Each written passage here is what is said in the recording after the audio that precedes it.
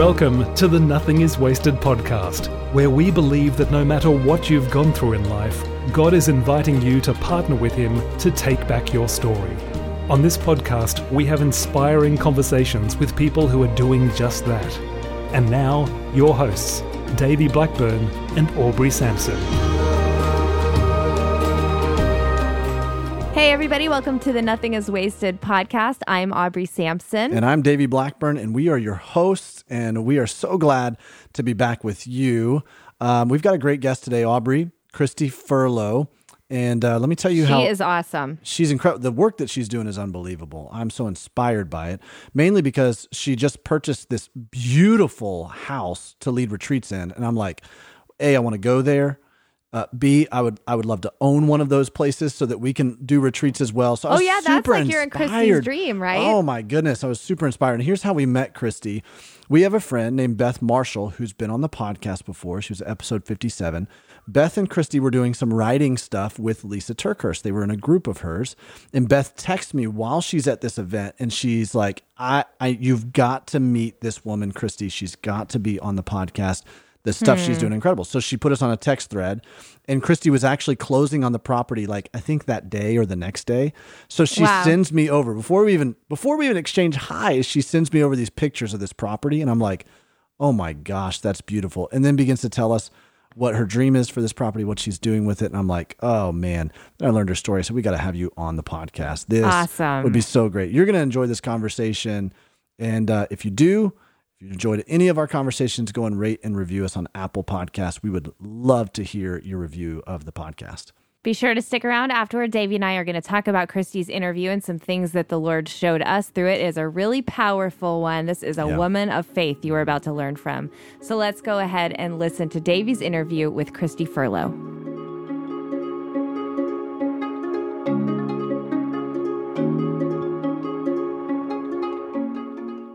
Kristy, it's so great to have you on the podcast with me. Thanks for joining me. Hey, Davey. Thanks for having me. I appreciate it. You know, we got connected through a mutual friend. She was raving about you, texted me, and she's been on this podcast before, Beth Marshall. And if you know anything about Beth, she's super excited about everything. Well, she was definitely excited to tell me about you and that we needed to have you on the Nothing is Wasted podcast. So I'm so grateful that you took this time to do this. Would you share just a little bit about yourself, who you are, where you live, just kind of give us some modern day right now context into the life of Kristy Furlow, and then we'll dive back into your story. Okay, great. Well, first I'll say that I love Beth as much as she loves me. So I just really enjoyed getting to know her. We met through a book proposal writing group, and she just was really a blessing to me. So my name is Kristy Furlow. I live and was born and raised in Baton Rouge, Louisiana. And have been here my whole life. I have really, my story started, I think, with as far as what I share publicly right now, it really all started about 5 years ago when my husband was diagnosed with a brain tumor. And it really, the Lord just used our tragedy, I like to say, because so many people around us experience tragedy all the time. Right. And the Lord just used it to really birth a very beautiful ministry. And so I currently still live in Baton Rouge. Clay passed away in September of 2017. We have 3 kids together, and I'm still raising those 3 awesome kids. They're not really children anymore. They're getting a little bit older. And so, and also I'm sitting today in a home in St. Francisville, Louisiana that I purchased about a year ago to be a retreat center for people who need healing and hope. And so it's kind of exciting to be here while I'm recording this with you. It's very exciting. And even watching right now on the screen, I didn't realize that it was in this house, but you sent pictures to us of this place on a little group thread that we were on with Beth Marshall, and it's gorgeous. I mean, immaculate. What a great haven and respite for healing for folks. You know, so you're now a young widow, mom of 3. Thanks for the young part. I appreciate that. Well, you know, the older I get, the more I'm like, man, we're young. We're young. I know. Oh my gosh. I was talking to somebody today that's 50, and he acted like that was old. And I said, gosh, 50 is getting younger and younger to me every day. It really is. We're turning that corner quick. But I'd love to hear, you know, kind of at the beginning of this journey for you guys, you know, there's so many people who are in the middle of it right now. And, you know, they can hear you and I talk about look at, here's where we are on this journey, and look what God's done out of it, and look at this ministry that's being birthed out of this. But, that's not where it started for you. Why don't you give us a little bit of, just kind of chronicle that a little bit for us? Well, when Clay was diagnosed, he was 45 years old, and I was 38-ish. And we just had a very normal life. And I think that was something that attracted people to our story. Yeah. I started writing a blog when he got diagnosed, and it was very popular. We had a lot of people following it. And I would wonder often, like, why are so many people interested in what's happening to us? And I think it had a lot to do with we were just normal people. And our tragedy came really suddenly. He was very well and healthy. He was coaching my son's baseball team, and we were just both working full time, living normal lives. And he laid down one Sunday afternoon to take a nap. And when he woke up, he was different. And we both knew it. And we went to the doctor the next morning. He was having trouble remembering things, just couldn't really get his thoughts to be clear. So we went into the doctor thinking that something was wrong with his hormones or a vitamin deficiency, something really simple. Right. And they did a CAT scan, and he had a huge brain tumor right in the center of his brain. And so just over a short time, we had surgery at MD Anderson. They told us initially that he would live for 3 months, and he lived for 16. Wow. He did have a type of cancer that was really hopeless. They told us from the beginning there's 100% chance that he'll die. But the Lord gave us a lot of time. And I think what was just the most wonderful thing that the Lord did for us is that even the very day that Clay was diagnosed, we were in the hospital. And I remember the doctor coming in and saying, it's glioblastoma. You are definitely going to die probably within the next 3 months. Just very direct. And I just remember very distinctly the Holy Spirit just settling down on Clay. And it's like I could see it with my eyes. I watched the Lord just completely change him. Wow. From just a normal guy who loved the Lord to instantly becoming just a vessel of the Holy Spirit. Wow. And God, the Bible talks about how God gives us grace for today. He gives us the grace for the things that he puts before us. And I watched that and lived it out with him, where I just saw the Holy Spirit just immediately impart this beautiful grace to him that he just immediately said, I'm going to do whatever the Lord asks of me. He immediately just became an evangelist and started preaching, everybody that came in the hospital room, everybody that encountered him for 16 months. Wow. Just the way that he preached the grace of God. And it just was really beautiful and very touching that a person could be faced with death in such a quick and real way, and especially at such a young age, and that the Lord could give him the grace to just accept it and walk with God, and his faith never wavered. It just was a beautiful testimony that God is able to bring us through anything that he asks of us. Yeah.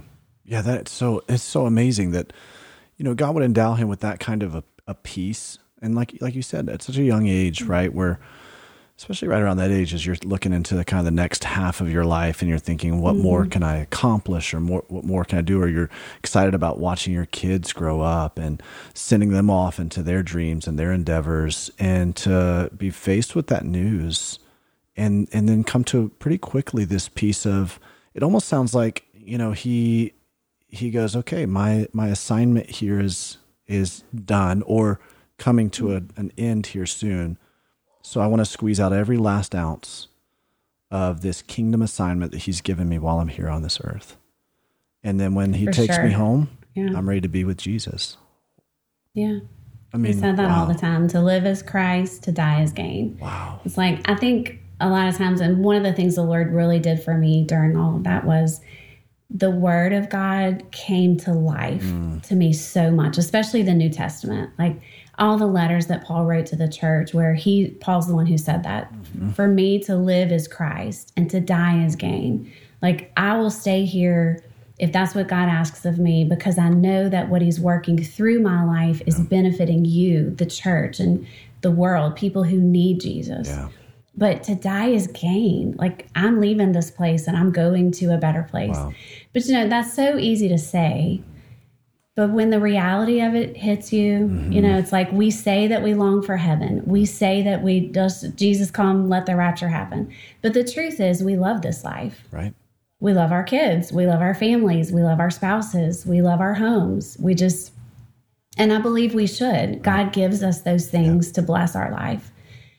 But when you're really faced with this requirement from the Lord, like you've got to let it go, it really puts you in a place where you have to choose. I'm either going to walk it out faithfully with the Lord and let him use my life in every way as long as I'm still here, or I'm going to be angry and bitter.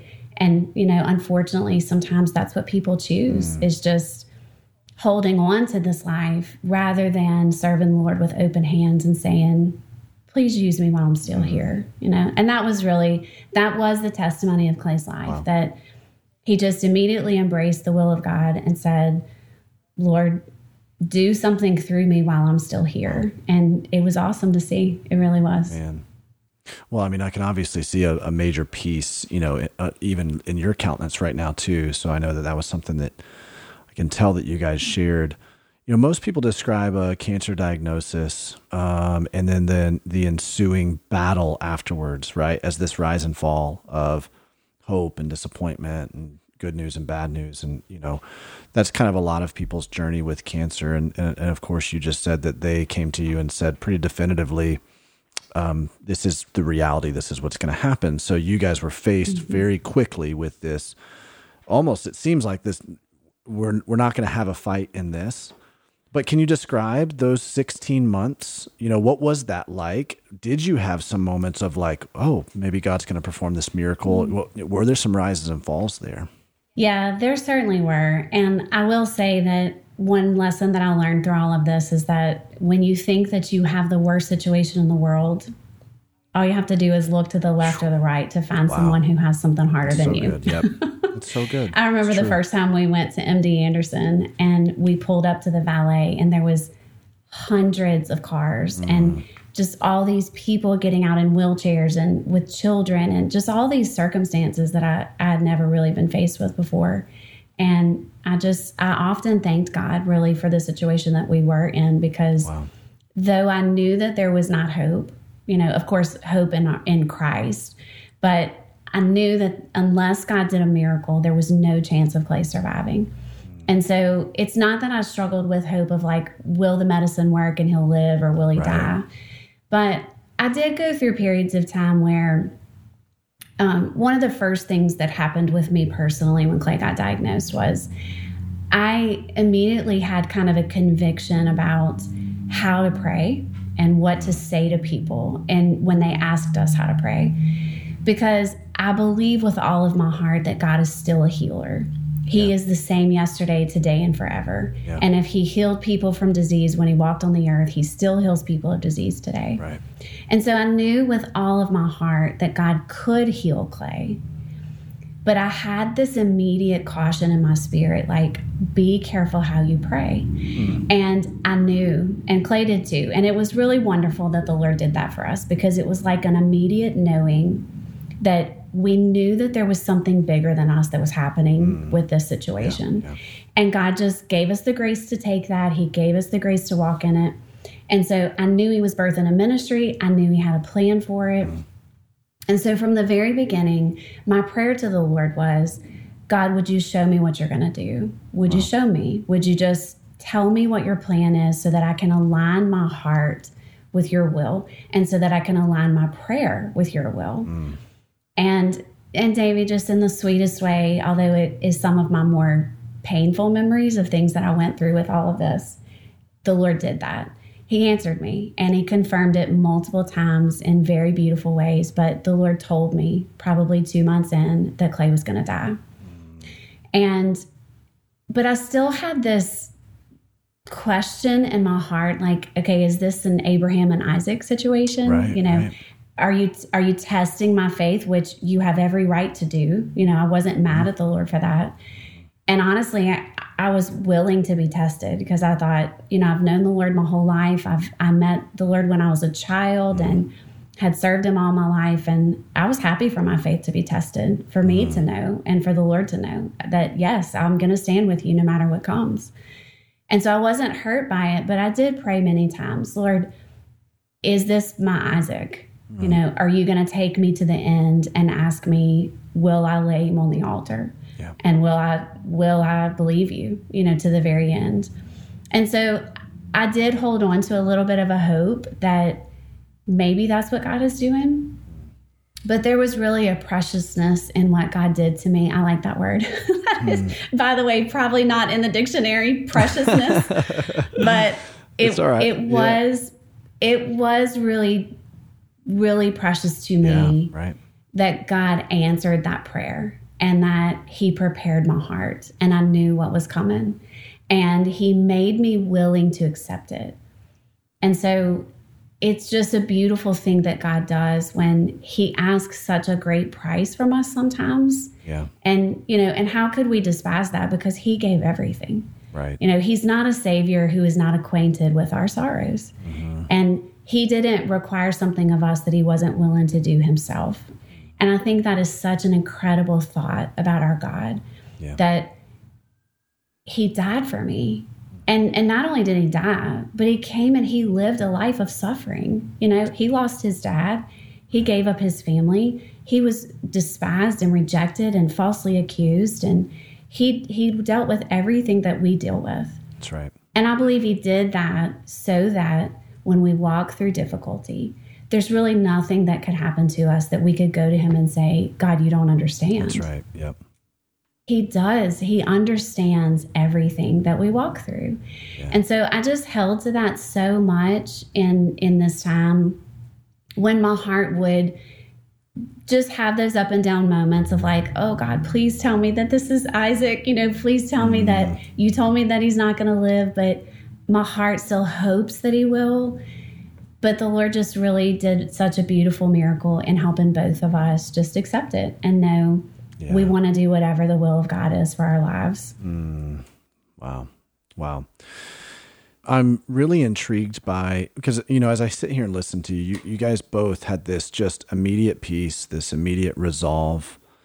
And I knew before you even said it, I said, she's been following the Lord for a long time. This has been something since childhood. There had to have been this foundational, you know, bedrock, this anchoring of your soul we're all shaken by these kinds of things. We're all shaken by it, right? It's not a matter of if, it's like, it's a matter of what we're going to do when we are shaken by these things. And some people decide that they're going to run away from God or cope or try to manage their pain. And then there are some people like you who say, no, this isn't just a shaking situation. This is a shaping situation as well, that God is also going to refine me in this. Your this 16-month journey then that you guys are walking out way more than what he was predicted to be able to live.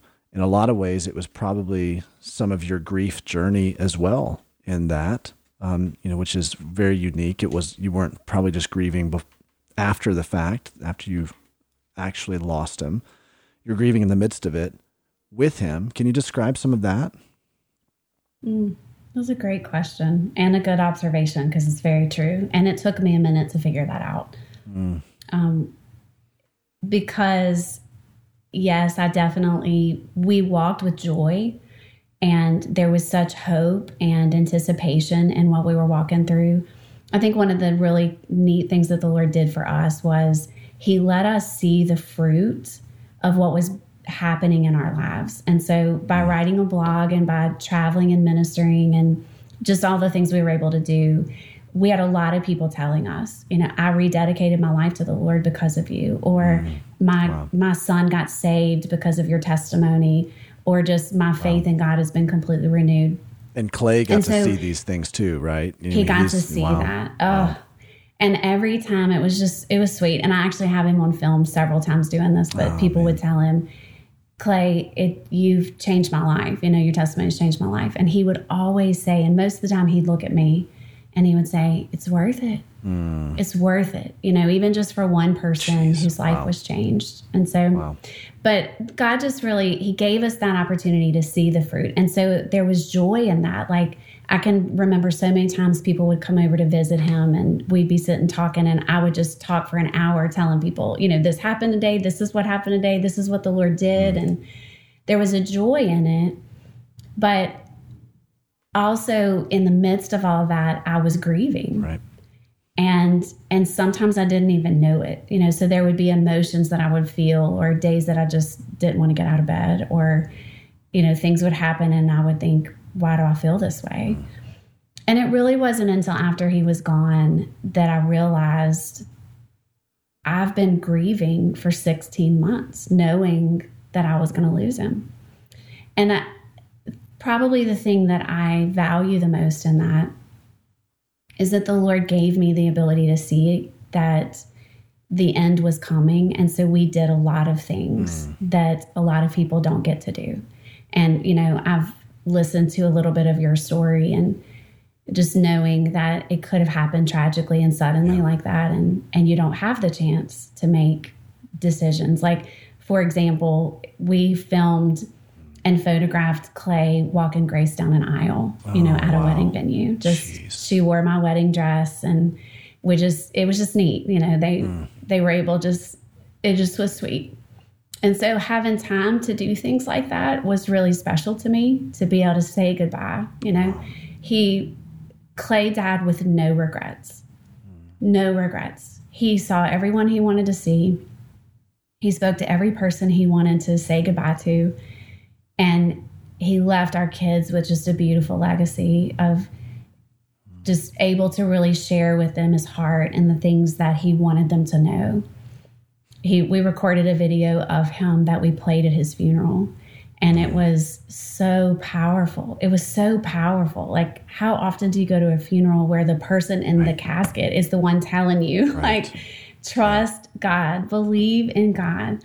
Don't be mad at God because I'm not here anymore. It just was beautiful. And so I'm thankful that the Lord helped us accept what was happening so that we could fully take advantage of the time to make use of it in a way that we couldn't have if we had just spent all of our time buried in a hole, which sometimes that's what you want to do. Exactly. But God just really made it useful.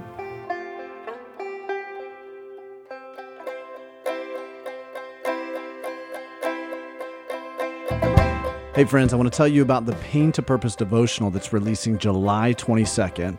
And I have a special offer for just you podcast listeners that I'll tell you about in just a minute.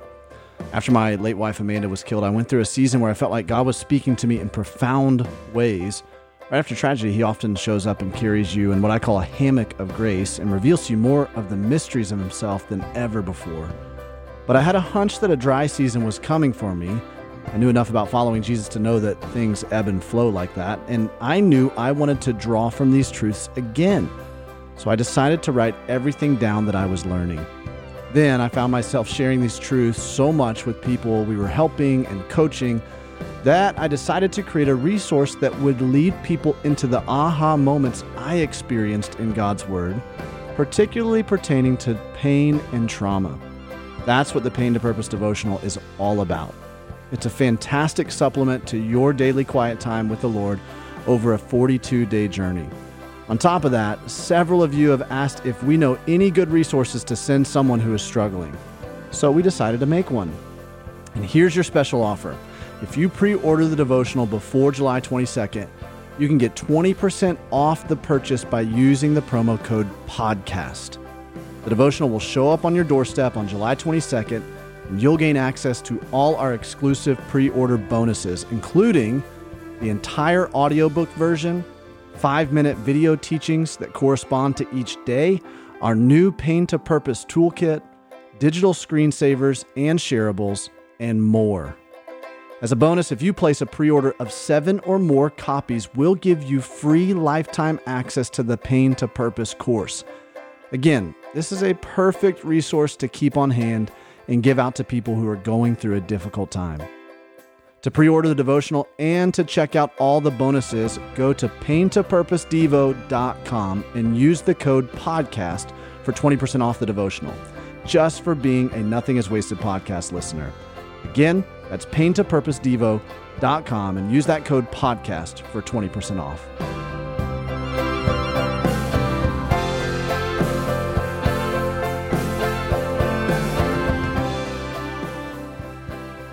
Here we are, you and I sitting on two sides of this conversation with two very different tragic endings. One with a 16-month runway, another one that was so sudden. And yet the similarities between the two of us is that we both had to get to this place of peace and acceptance. Right? And that really is kind of that's the journey right there. When it comes to grief, is this is what Jesus is offering in the midst of our grief, is peace. I mean, that is the sought after thing. That's what our souls are in so much turmoil when we experience this kind of a loss, that what it desires most is peace, that we can rest and trust in the Lord. And that peace is what enables us to then go and live into our purpose. And here you're saying that you're grateful that you guys found that peace in the midst of this 16-month journey. Although, of course, there's some ups and downs within those emotions for sure. But in general, you found this peace and acceptance, and you guys were able to live into your purpose during that time, right? Or at least that particular assignment of your purpose. And the impact that's happening because of that, you know? And that's what I want to encourage everybody listening to this right now, is that really at the end of the day, what Jesus is offering to us and the journey that he wants to take us on is peace in the midst of whatever we're going through, because it's through that peace that we're able to live into our purpose. I think a lot of that comes from just having the right perspective about our situation and understanding that, you know, we can't help this about ourselves, but we're selfish. We see the world through our own point of view. We see life through our own point of view. And so when you walk into a situation like this, the first thing you think about is your hopes and your dreams and your future. And so what the Lord did for us that I think is so important for every believer to have is that he gave us in a very supernatural way. Yeah. This is not something you can work up. This is not something you can wake up in the morning and make up your mind to do. This is only a work that the Holy Spirit can accomplish. But he gave us a heavenly perspective. And he helped us to see, I'm not hurting you, I'm using you. And though this is not at all what you thought your life would look like, and this is not at all what you would ever chosen for yourself, this is my plan to be able to receive my glory through your life. And if we as believers can come to a place where we accept that from the Lord and really allow God to show us, this life is not about me. It's not about my pleasure and my enjoyment and my dreams. My purpose in life is to demonstrate the glory of God to a watching world of broken and hurting people that are all around me. Wow. And the only way that the world is going to come to Jesus is by what they see in me and you, because we know him and he lives inside of us. That's right. And so if we are just living this life focused on ourselves, and we're all, as believers, broken and crushed and wounded, then the world looks at us and they don't see anything different.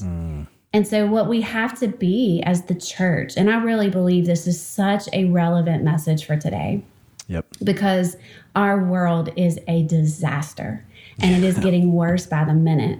Every day, it's like I don't even want to watch the news anymore because the world's falling apart. And so people are filled with fear. People are filled with anxiety. Coming off of COVID, people are dealing with anxiety more than we've ever heard that word said. And so they need to look at the church, and the world needs to be able to see in the church something different than what they see in the world. And they look in at us and they say, what's different about you? Why aren't you scared? Why aren't you afraid? Why aren't you devastated? Your husband died. Why aren't you crushed? Why aren't you mad at God? Why aren't you angry? But when they look at us and they see that our response to devastation is totally different than how the world responds to devastation. It causes them to wonder why. Yeah. And so then they look at us and they think, I want what you have. I want what lives inside of you. And that is our opportunity to share the gospel. But if nothing ever happens to us, if we live a perfect life, and believe me, I lived a perfect life until Clay got sick. And I would love for us all to just be able to live a perfect life. But until we walk through difficulty, the world looks at us and says, you don't understand. That's right. And the only reason you serve God is because he's good to you, just like those people said to Job. You only love him because he protects you. You only love him because you're wealthy. You only love him because you have everything. But when God took everything, or allowed everything to be taken away from him, and he still sat on that heap of ashes and praised God, that's when somebody said, we should probably write that story down. Wow. We should probably record this, because in thousands and thousands of years, people are still going to be talking about Job. And it wasn't because of what he had. It was because of what God brought him through, and that his faith was sustained through all of that. Yeah. And that is it's a huge task for any person to say, I'll submit to that. Yeah. But I've thought many times, like, of course I've read Job hundreds of times, because it's helped me tremendously. But my perspective changed so much after this, that if God had come to Job and said, hey, I know that you love me. Can I test that in you? Job would have probably wanted to say no to that, But if God would have come and said, hey, I'm going to take everything away from you, but at the end of it, I'm going to restore you. And for thousands of years, people are going to talk about your life, and they're going to point to your experience, and it's going to encourage them and give them faith to go on. Are you willing to do that with me? And I mean, that's not, of course, what God did. But I think in a sense, I felt like that's what the Lord did to me. I felt like he showed me from the very beginning. Wow. If you walk this with me, lives are going to be changed. And it just made it so much easier to say, yes, Lord. Yes, wow. I'll do whatever you ask me to do. How could I not want my children's lives to be improved, and the people who I know and love to have a way to see the power of God in such a reality that they could touch it and see it and feel it and understand it. People saw God. Mm-hmm. And that's what I want my life to be, Wow. And I think that if every believer would let the Lord change their perspective of this life, and to know, for one thing, we're not going to be here much longer. We're not going to be here much longer. And so it's like we just have this short time to allow the Lord to work through us. Yeah. And there's such an excitement in it. It doesn't take away the pain. It doesn't take away the heartache. It hurts, and it's sad, and it's lonely sometimes, and it's hard. Yep. But the joy that comes from knowing that the world has seen a testimony that can never be taken away from me, that the devil can never say to me that my faith is not real. He can never come against me and say it's not true, because God has worked this faith into me through experience. Wow. And I can point to my testimony and say, shut up, devil, because what God has done in me is done. And it's no one can dispute it. Right. It's just awesome when we can see our difficulty in that way. Yeah. Yeah. And it, again, to your point, it requires this Jesus-centered perspective, this others-focused perspective. It requires us to turn out of this natural inward turn toward ourself that we have, this natural inward bent toward ourself, and turn out from that, put our eyes on Jesus, and then see what he's calling us into to help other people in this. You said it, that some people are not going to understand your reaction or your response to this when you have this kind of perspective. You mentioned the people who are going to be drawn to Jesus because of it. I'm curious if you've experienced people who criticize or judge or demean because they don't understand your kingdom reaction to this. And they haven't necessarily, you've not seen evidence that they're drawn to Jesus, that's their reaction. It's more of this, like, have you experienced that? You know, a lot of Jesus following widows and widowers that I talk to, they have people in their life that kind of question them because maybe they see them moving on too fast, or they see them stepping into something like a ministry too quickly. I know I've experienced that in my life. How have you dealt with that? You know, Davey, that's a great question. And I have had other people ask me that. I very recently experienced something where someone publicly spoke out against me, and it had more to do with the ministry at the retreat center that I'm starting. And it really didn't even have anything to do with my faith. It just was a general just complaint. And it was really hard for me. And the Lord dealt with me because honestly, I haven't experienced it very much. I think a lot of it was just a sensitivity to the fact that Clay was sick. And, you know, a lot of my ministry happened while he was ill. And it was just, I think the reason people really followed our story, my blog is very personal. And when I meet people who've read it, but I've never met them, they often say, I feel like I know you. I feel like we're best friends because my writing was just really personal. And so in a lot of ways, I think the Lord just protected me from some of that because he just knew what I could stand and what would really have been nearly impossible for me to walk through. But I think what has happened recently has been a little bit of the Lord showing me, like, get ready because it's going to come. People are going to speak out against you and people are not going to understand. And it's just, it is different when people see us taking a stand for the Lord, and especially in our country now and just the things that are going on in politics. And it's going to become more and more difficult for us to take a stand for Christ. Yeah. Man.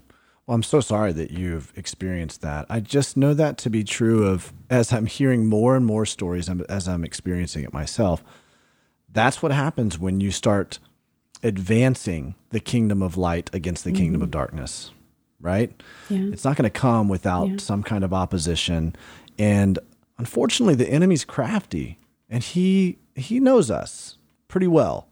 You know, he doesn't know us like Jesus knows us, right? But he knows us pretty well, that he knows exactly what kind of arrows, right? Scripture talks about the arrows of Satan in Ephesians chapter 6 that will kind of get in and really stir us up and be wounding to us. And so I'm so sorry that that's the case for you. I'm excited about the ministry that you're doing.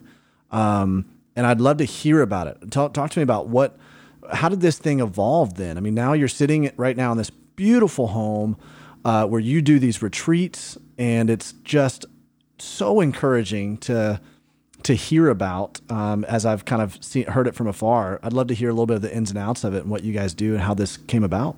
I'm really excited about it, and it's for sure just a testimony of the faithfulness of God. I've always, had a heart for women's ministry, and I love to do retreats. I love to host people. God's always given me a gift of hospitality, and I just love all that. But back in July during the pandemic, the Lord really started dealing with me that it was time. It was really time for me to advance my ministry. I've written a blog for a long time, but really after Clay died, I very seldomly wrote on it. I thought I would write a lot, and I didn't.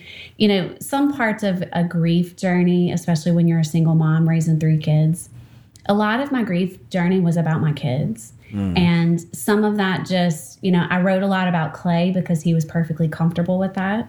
But there was a lot happening in me that I felt like, number one, it was just really deep. And I didn't know if my readers could handle it. And a lot of it was about my kids, and I just didn't feel comfortable sharing some of that. So I hadn't written very much, but I knew the Lord was moving me and just stirring my heart, like it's time for something big to happen. And Davey, I don't know how else to explain it other than to just tell you that he just dropped it in my heart one day at home, just praying. And I just knew that the Lord told me it's time for you to start looking for a place. Wow. And so I literally opened Zillow. I started putting in some destinations, and the third place that I looked at was a Victorian home in St. Francisville, St. Francisville is kind of north of Baton Rouge, and it's out in the country a little bit. It's a very small town. And I found this property out here that looked perfect, although it just felt very overwhelming. And I just told the Lord, like, I'm sure I could never do that. There's no way this can happen, And so a friend of mine brought me to see it, and God just did some miracles. It was really awesome to see him at work. And I love knowing, I tell people this a lot, but I don't ever want to live this life without walking with the Lord. He is so good to us to just lead our steps, and the Bible says that the word is a lamp unto our feet, right, and a light unto our path. The image is not like he turns the sun on and we can see everything and we can see 5 miles down the road.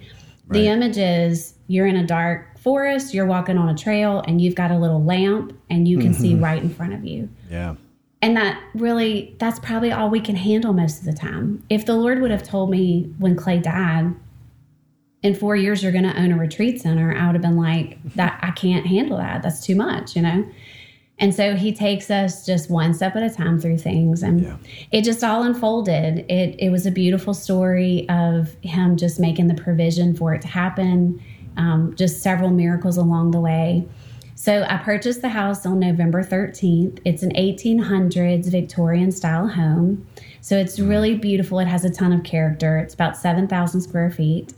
And I just started the process of renovation and have completely renovated the entire house. It has room to sleep about 40 people. And I use the word bougie a lot. It is bougie. So, and I did that on purpose because I really believe, and I've had several words spoken over me for this ministry and just a lot of people praying for it. And I believe what God has told me is that the hill is a place of healing for people. And what he showed me recently is that people are going to come here broken and they're going to leave healed. I think a lot of times we think that healing takes time, and people say time heals all things, and that's not true. God is the only person that can heal us. Time does not have the power to heal us. And so he just has really shown me, and I believe that it has a lot to do with where we are in the world today. I don't think we have time. And I think one of our biggest challenges is that there are so many people within the church who are hurt, broken, struggling, lost in grief. And God is saying, I need a glorious church. I need a beautiful bride who's going to be ready to see me and who the world can see right now until I come.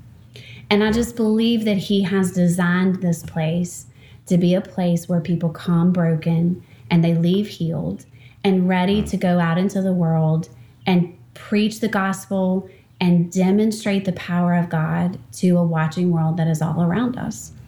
And it's such a just sweet thought to think that God would create a place for people to come. And so my heart and my vision really is that this, obviously for retreats that I host, that it would be women. But I am going to rent the house to other ministries and hopefully, just all types of events that will happen here. It's also a beautiful wedding venue. I've already hosted a wedding. And so I know there's a lot that the Lord will do with it, but my heart is really just that women who are struggling and walking through difficulty, grief looks different for everybody. People are grieving all sorts of things. You and I are grieving a spouse, but people grieve prodigal children. They grieve the loss of a dream or the loss of a job or a career or just anything that can set us back. The enemy tries so hard to just weaken us. And I just believe that anyone in that situation, that the Lord has really designed this place to be a place for them to come, meet with God, and just let the Lord really do a deep work in their hearts. And I believe they're going to leave here healed. That's great.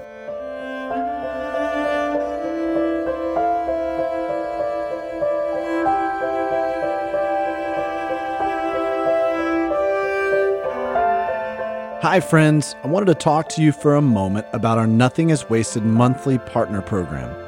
We started this program in 2019 to add even more resourcing and value for those of you who are willing to donate $20 a month or more to our ministry. That still is the purpose of this program. But even more than that, it is one great way for you to partner with us. When you set up a recurring donation of $20 a month or more, or a one-time donation of $240 or more, you receive access to all of the content behind our paywall, which includes exclusive bonus episodes with past guests, behind-the-scenes commentaries about some of our episodes, teaching videos, live Q&As, discounts and deals on the Pain to Purpose course, and certified guide packages. In addition to what you receive, partnering with us in this way is also supporting the free content and community we provide as a ministry that is positively impacting tens of thousands of people.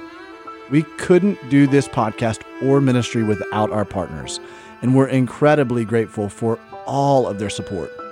To find out more about what becoming a monthly partner of Nothing is Wasted Ministries is all about, head to nothingiswasted.com/partners. If you're interested in the bonus content we have available, you can set up a 7-day free trial to preview the content. Again, that's nothingiswasted.com/partners. Let's listen to a clip of some of that bonus content now.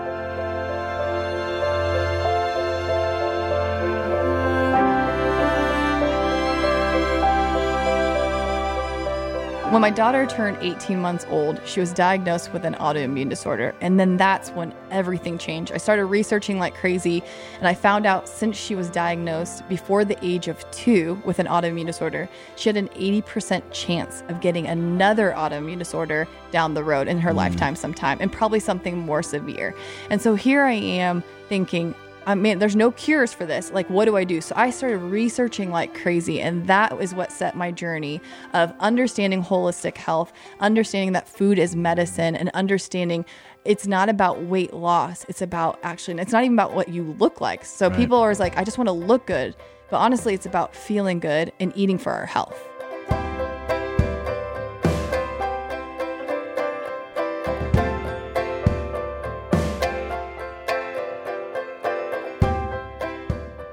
To shift gears just a little bit, I don't want to omit the fact that you are a mom of 3. And their ages, how old are they? My oldest son is 21. Okay. My daughter is 19. And my youngest son is 15 right now. And so, this was, you said, what, about 4 years ago that Clay passed away? 4 or 5 years? Okay. Yeah. So they're, right in the middle of teenage years, as they're walking through all of this. How did you as a mom work through and grieve through this stuff while you're trying to help them as well? That's probably the hardest part of it. Yeah. I think for me, the first thing was just accepting that I was a single parent. Yeah. That was very hard for me. And as much as I had time to prepare and I knew that this was coming, that was one thing that I never prepared myself for. Right. I thought of myself as a widow. I thought of myself as being single. But when it came to being a single mother, I remember the first time those words actually came out of my mouth and I wanted to vomit. Yeah, right. I just was like, I never thought I would be a single mom. And that has for sure been the hardest part of all of it for me, is that it's wonderful to have a person by your side to help you. When your kids are little, you need each other for when you've completely lost your patience. And I remember one day being so mad at my oldest son, and I went and got Clay and I said, I'm going to kill him. If you don't take over right now, he's going to die. And so when they're little, you have these funny stories to tell from that. But when they're older, sometimes you want to tap out. They're dealing with really difficult problems, major life decisions. My youngest son was 11 when Clay died. And so the other day we were talking about something about Clay, and my daughter made a comment, and his response was, I don't remember that. And later my daughter came to me and she said, Mom, I forget sometimes that he was so young when Dad died. And there's a lot that he doesn't remember. Yeah. So it's a lot to navigate. I found myself many times having to just put my own feelings aside. I didn't do that perfectly all the time. One thing that I really have strived to do is that, number one, we talk about Clay all the time. And I have really made a promise to my kids that no matter what happens in my life, no matter what the next step is for me, we are never going to stop talking about him. We laugh about him all the time. We remember him all the time. If a song comes on the radio that he loved, we acknowledge it. When my kids do things that remind me of him, I tell them. We still have pictures of him in our house. We just talk about him all the time. And I tell my kids a lot. I'll always love him. I don't know what the next phase of my life will look like and what door God will open to me, but I will always love him. And they, of course, feel the same. And so we talk about him a lot. And I try, when we talk about him, it's hard not to laugh. He was funny. And Clay was a lot of fun. So our household isn't quite as fun without him. And so we try to tell a lot of stories about him and just really acknowledge him. In the beginning, though, my kids really struggled to open up. And as you can see from this interview, I don't have a hard time with that. And not to mention, I was in the process of, I had written our entire experience and people all knew really a lot of the details of what we were walking through. But all three of my kids really have a hard time with that. Yeah. They just don't want to open up and talk. And so the approach that I took with them was I tried to talk to them about the things that I was struggling with. Now, not in an inappropriate way, not by giving them too much detail that they didn't need. But if we were doing something and it was hard for me, I tried to just acknowledge that and say, y'all, this is hard for me today. And this is why it's hard. In a way of trying to kind of give a voice to what they were feeling and what I knew they were feeling, but they couldn't really verbalize it. And so I just tried to be really real with them. I'm not going to put on a facade and make you think that I'm perfect and I'm strong. I wanted them to see my weakness because I wanted them to be comfortable to have weakness of their own. That's good. I felt like if I tried to be too perfect for them, that they would be afraid to tell me that they were hurting. And so they saw the good and the bad, and they saw the truth of really what I was feeling. But I also just asked the Lord continuously to please give me endurance, to just fill me with endurance so that my kids would see you can hurt and rejoice at the same time. Yeah. Wow. You can have pain and you can have hope in that pain. And it doesn't make the hurt go away. And Jesus didn't say that he would do that. He just said he would help us and he would never leave us and he'll never forsake us, but it still hurts. And so I just really tried to approach them with honesty and integrity and just allow them to really see the truth of what was happening to me. Yeah. But also just encourage them that God is faithful and he knows what he's doing. I really tried to help them see the things that the Lord had accomplished through our life and through their dad. And I want them to be proud of him. I wanted them to walk away from this saying, I had a good dad, the best, and even though I had him for a shorter time, God really did a lot through his life. And we have a lot to celebrate about Clay. And it's horrible and it's sad and we miss him. But what God accomplished through him, it couldn't have happened if he wouldn't have walked this road. Right. And so I try to just celebrate the things that God did and accomplished through him and just walk in a real way in front of him, Yeah. Wow. It's definitely hard though. Oh, I can't imagine, especially at those ages, such pivotal, vulnerable ages right there, where they're making these massive life decisions, but it sounds like you're navigating it, with the help of the Lord in one of the best ways. I love the fact that you are allowing them to see some of the points that you feel weak.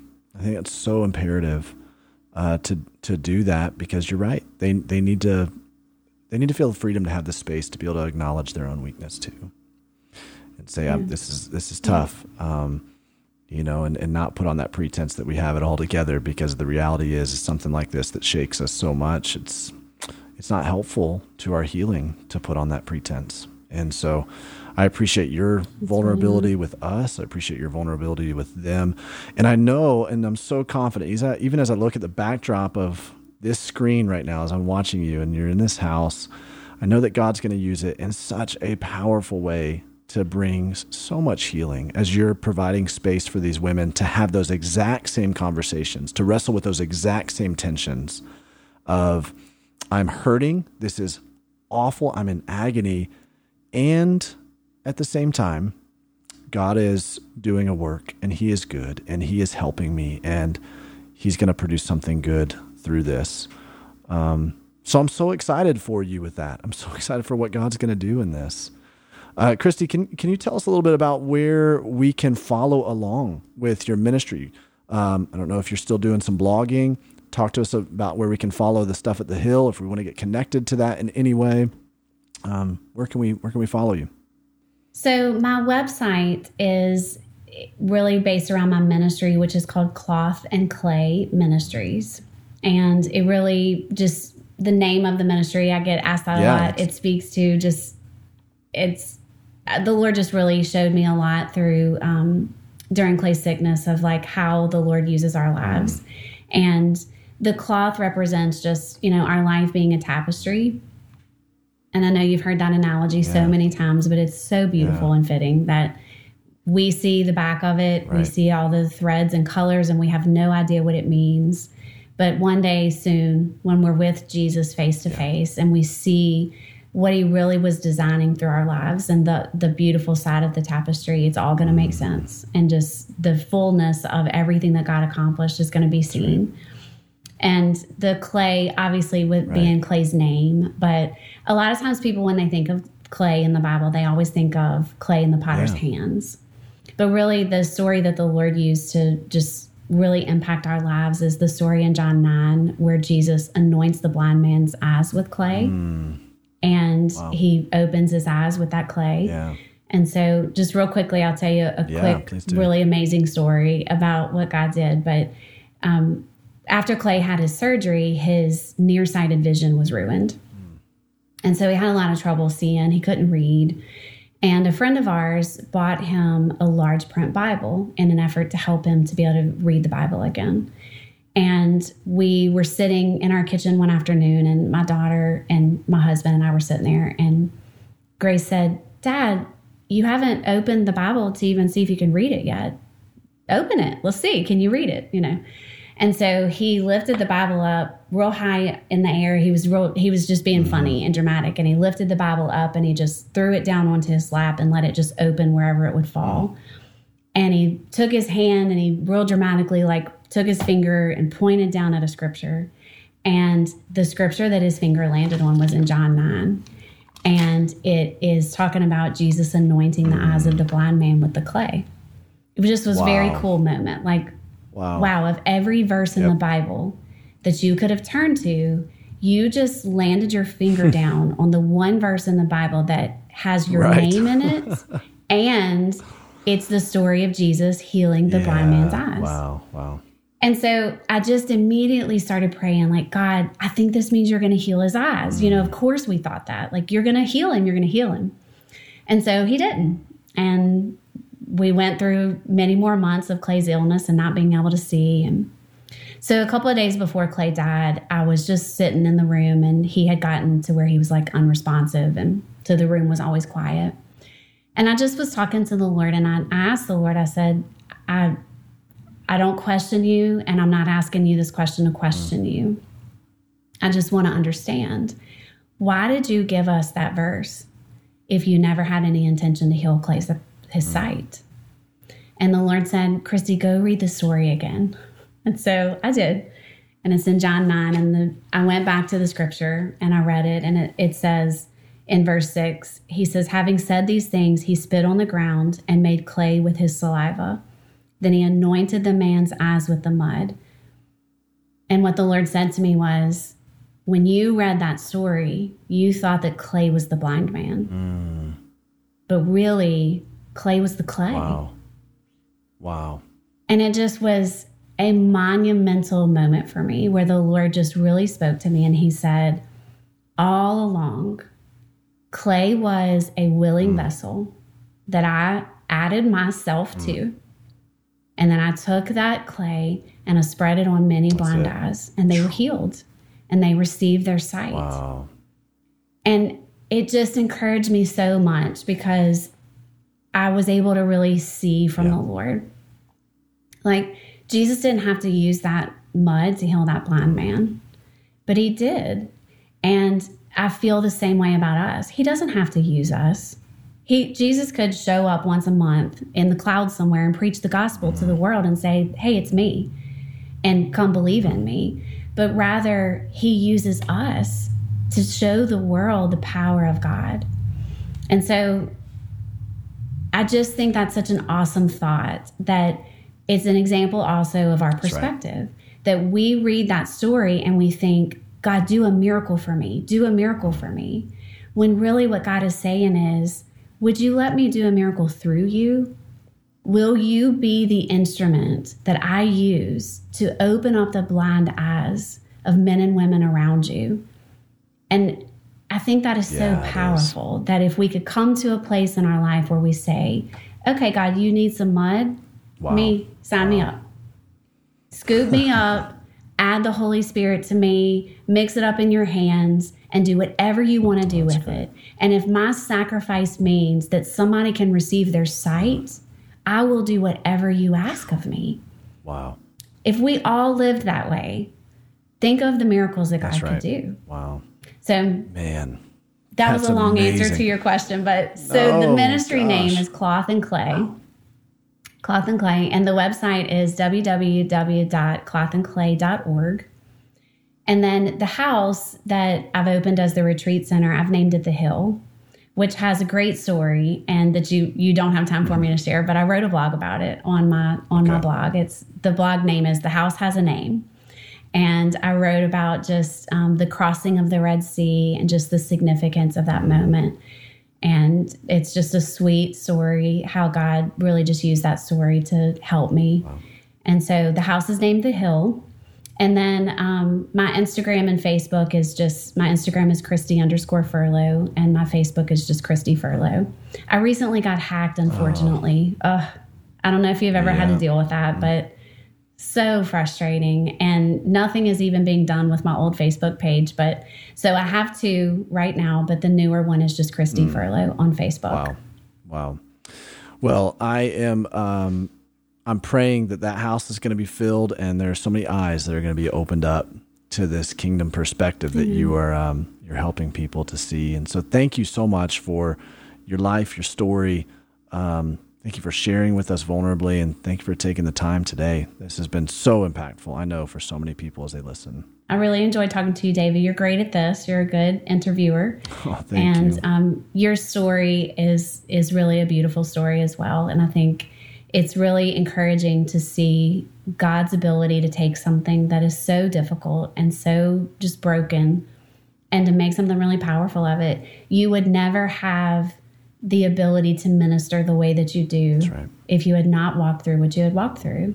Yeah. And to learn the compassion of Jesus through life experiences is something that is very hard to do, but it's irreplaceable once you have it. You know, just the experience that God has worked into you through your suffering. It's really making a difference in the world. Oh, thank you for that. Thank you for that encouragement. That's really the message we want everybody to understand. You know, their pain journey gives them almost an immediate street cred, is what we call it. You know, now you can enter into spaces with people. You can speak into those spaces. You can walk with them and point them to Jesus. And that's exactly what you're doing too, Kristy. So thank you for spending time with us. Yeah, it was great.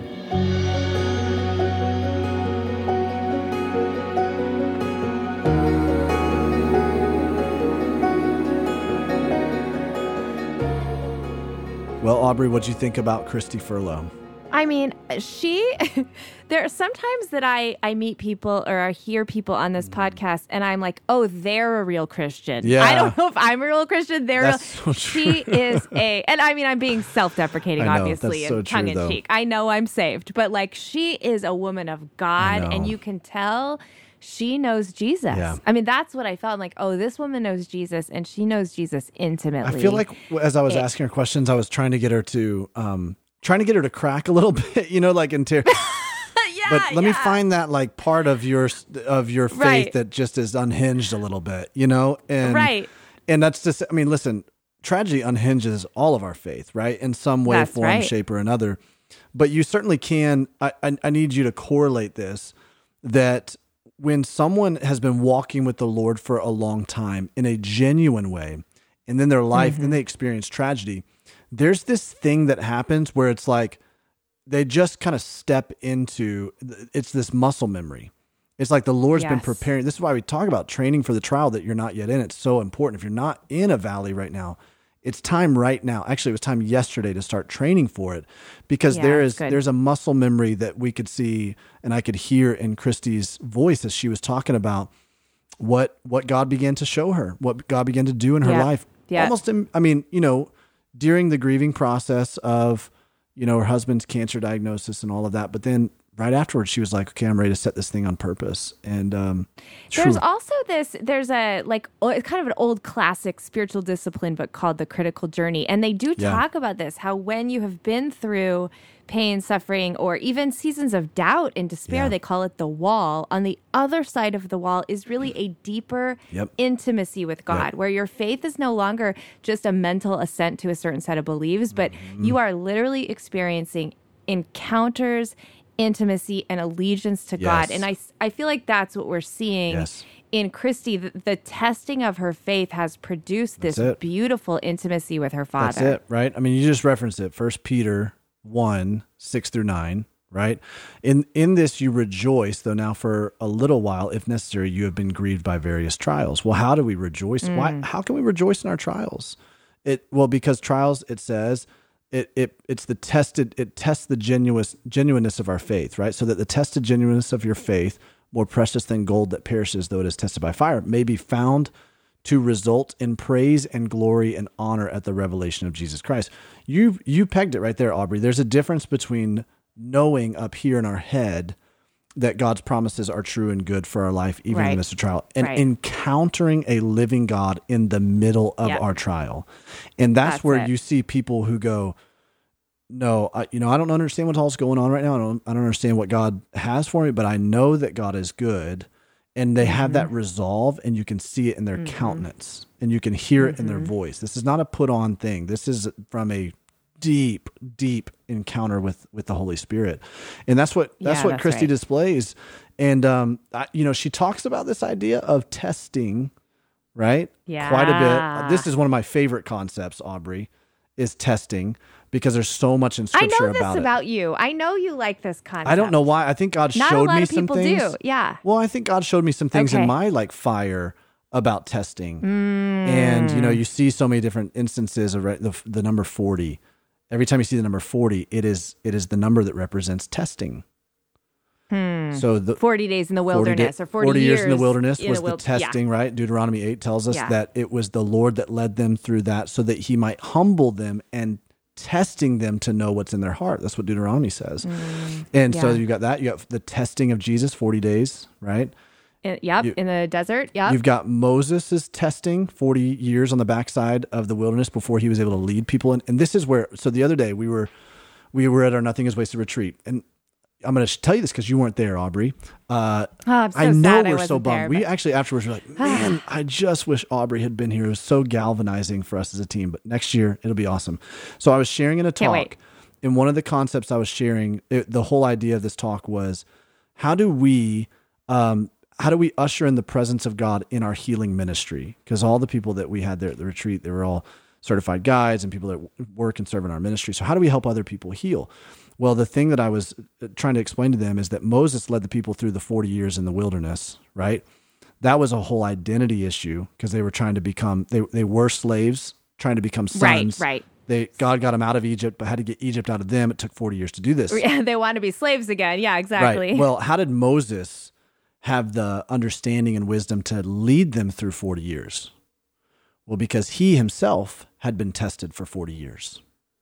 Boom. So he had gone through the fire for 40 years. Yeah, that's good. And and because of that, then as his identity was being shaped, which is the whole burning bush encounter right there, that it was a massive identity thing that was going on there. Who am I? Who am I? Who am I? It doesn't matter who you are. I am is what God says, right? Yeah. Gives him a new identity. Yeah. It shows him that it's really his identity in Christ that's going to carry him through this. But it was, and so this is how I related it to everybody, that we are going through these, we have gone through these horrific trials and tragedies so that we can know God on a deep, intimate level, and then we can lead other people through theirs. That's it. Yeah, that's it right there. And I think that's the key, Davey, when we think about God testing our faith, that this is not, I mean, God does not put God does not cause evil, annihilation, death, right? Those are the works of the enemy. Right. So let's first of all kind of step back and see that. But we do know that God does test his children. Yes. And listen, it is not about, you're not passing the test in order to earn God's approval. Right. You're not passing the test in order to earn God's love. You're not passing the test in order to earn your like sonship or daughtership. You have those things in Christ, period. Right. You are approved of, you are loved, you are daughter and son of God through Jesus Christ, whether or not you pass the test. And in some ways, what I was saying is that this test is actually taking you on the journey to that place to help you understand. It's part of your that you are a son of your sanctification. Right, you are a daughter. Yes, yes. And there's fruitfulness and there's ministry on the other side. So again, not about earning God's approval. Right.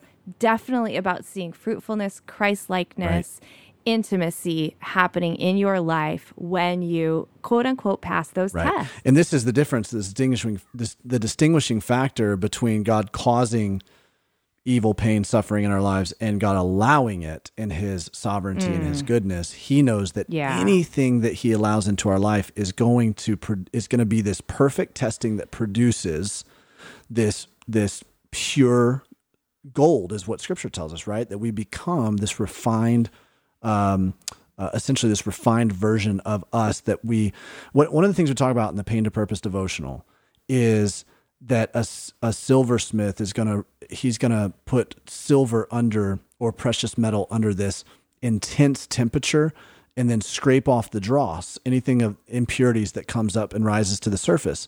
And he does that until he can see his reflection in the precious metal.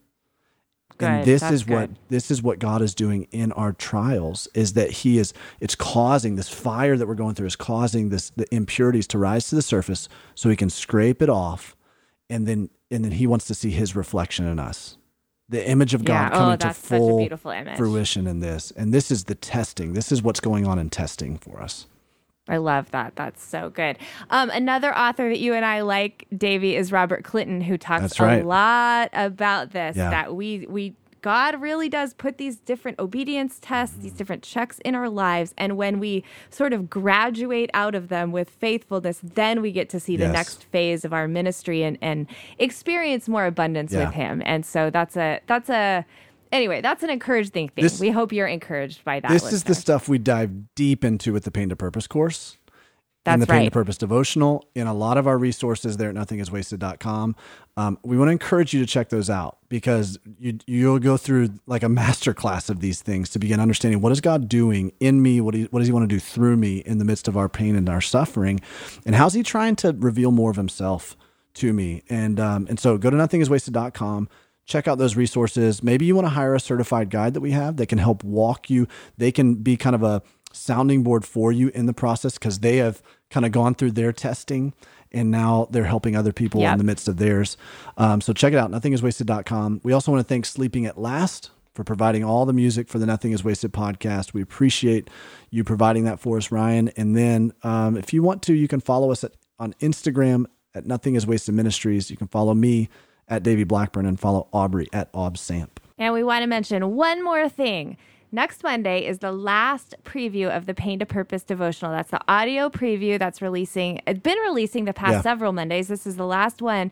And if you pre-order the Pain to Purpose devotional, which is a beautiful, beautiful resource that Davey has put together, if you pre-order it before July 22nd, you'll get the entire audio book for free. So we want you to take advantage of that. Yes. And then next week, we're joined by Kurt Willems. It's going to be an incredible episode. We want to give you a little sneak peek right now.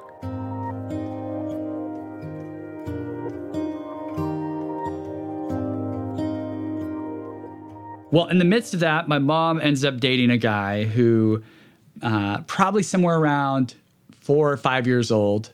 They start dating, and he's great until he becomes terrible, and that's just where it starts going downhill in a lot of ways as far as how I experienced my childhood. He was violent and would take it out in front of my mom, or take it out on my mom a lot.